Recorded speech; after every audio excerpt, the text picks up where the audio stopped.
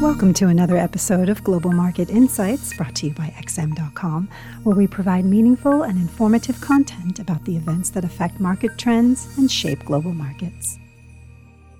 Thanks for joining us at XM.com. This is The Week Ahead. I'm Cristina Marujos, and with me today is our lead investment analyst, Rafi Boyadjian. Rafi, it's going to be a data-packed week. Let's start with the United States. It will be a very interesting week for the US dollar. CPI inflation data for January is out on Tuesday, along with a host of other releases next week. Therefore, how could the data reshape market expectations regarding the first Fed rate cut? Well, Christina, as you said, it is the CPI report time all over again. And of course, this is going to be the main focus because it comes hot on the heels of that very strong jobs report, which was followed by an equally strong ISM services PMI. So we've seen investors price out round about 2 rate cuts from the expected rate cuts for the Fed for this year. So we could see some volatility should we get any surprises.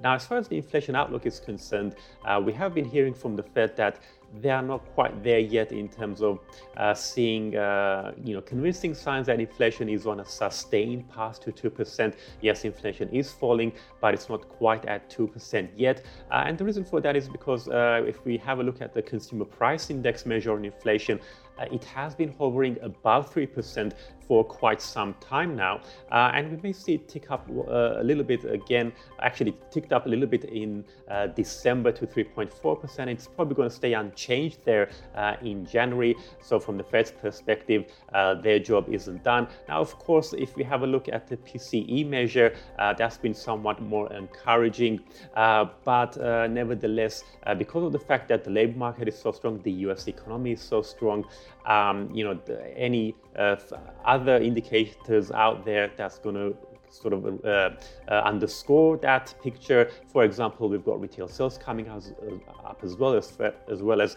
some industrial production numbers too.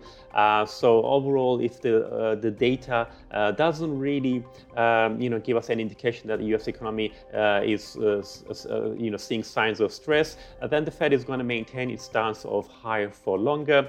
However, should we see any downside surprises in this CPI, because we've had this pretty significant repricing, we may see quite a bit of a reversal in the US dollar. So the dollar really jumped on the back of the strong data. So any downside surprises in the CPI numbers, we could see the dollar come under pressure. Let's cross into the United Kingdom now. We'll also be getting CPI data as well as GDP report. Of course, Bank of England officials have been pushing back against rate cuts, but could the data this week justify their stance? So the Bank of England, yes, they've had some good news in terms of the progress in inflation towards the end of last year, in terms of the economy doing a little bit better than expected.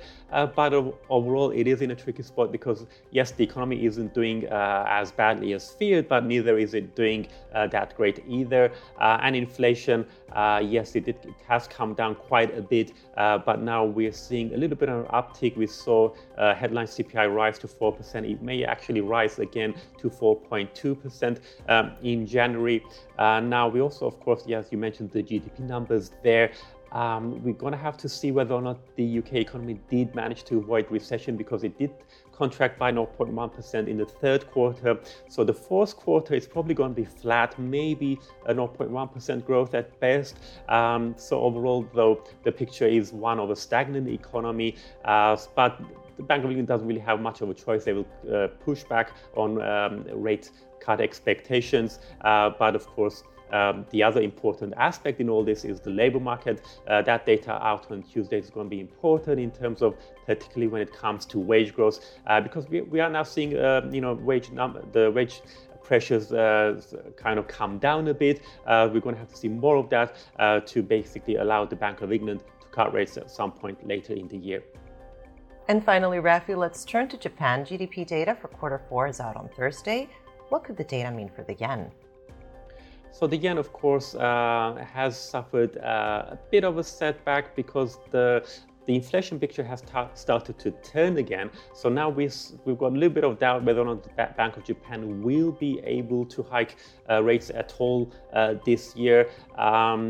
Now, the GDP numbers might not have an immediate strong reaction, but they will be crucial to the sort of bigger picture as far as the Japanese economy is concerned. We had seen quite a big contraction in the third quarter. Probably we're going to see a bit of a rebound in the final 3 months of 2023, mainly on the back of stronger exports, because consumption in Japan has kind of been subdued lately. Any surprises, of course, would be positive for the yen.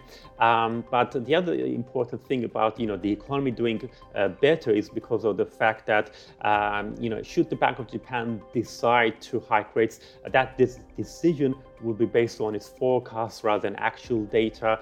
So as if there's some doubts about whether or not 2% sustained inflation is achievable in Japan, if at least there's a bit of a positive economic backdrop there, that would support the BOJ's forecast.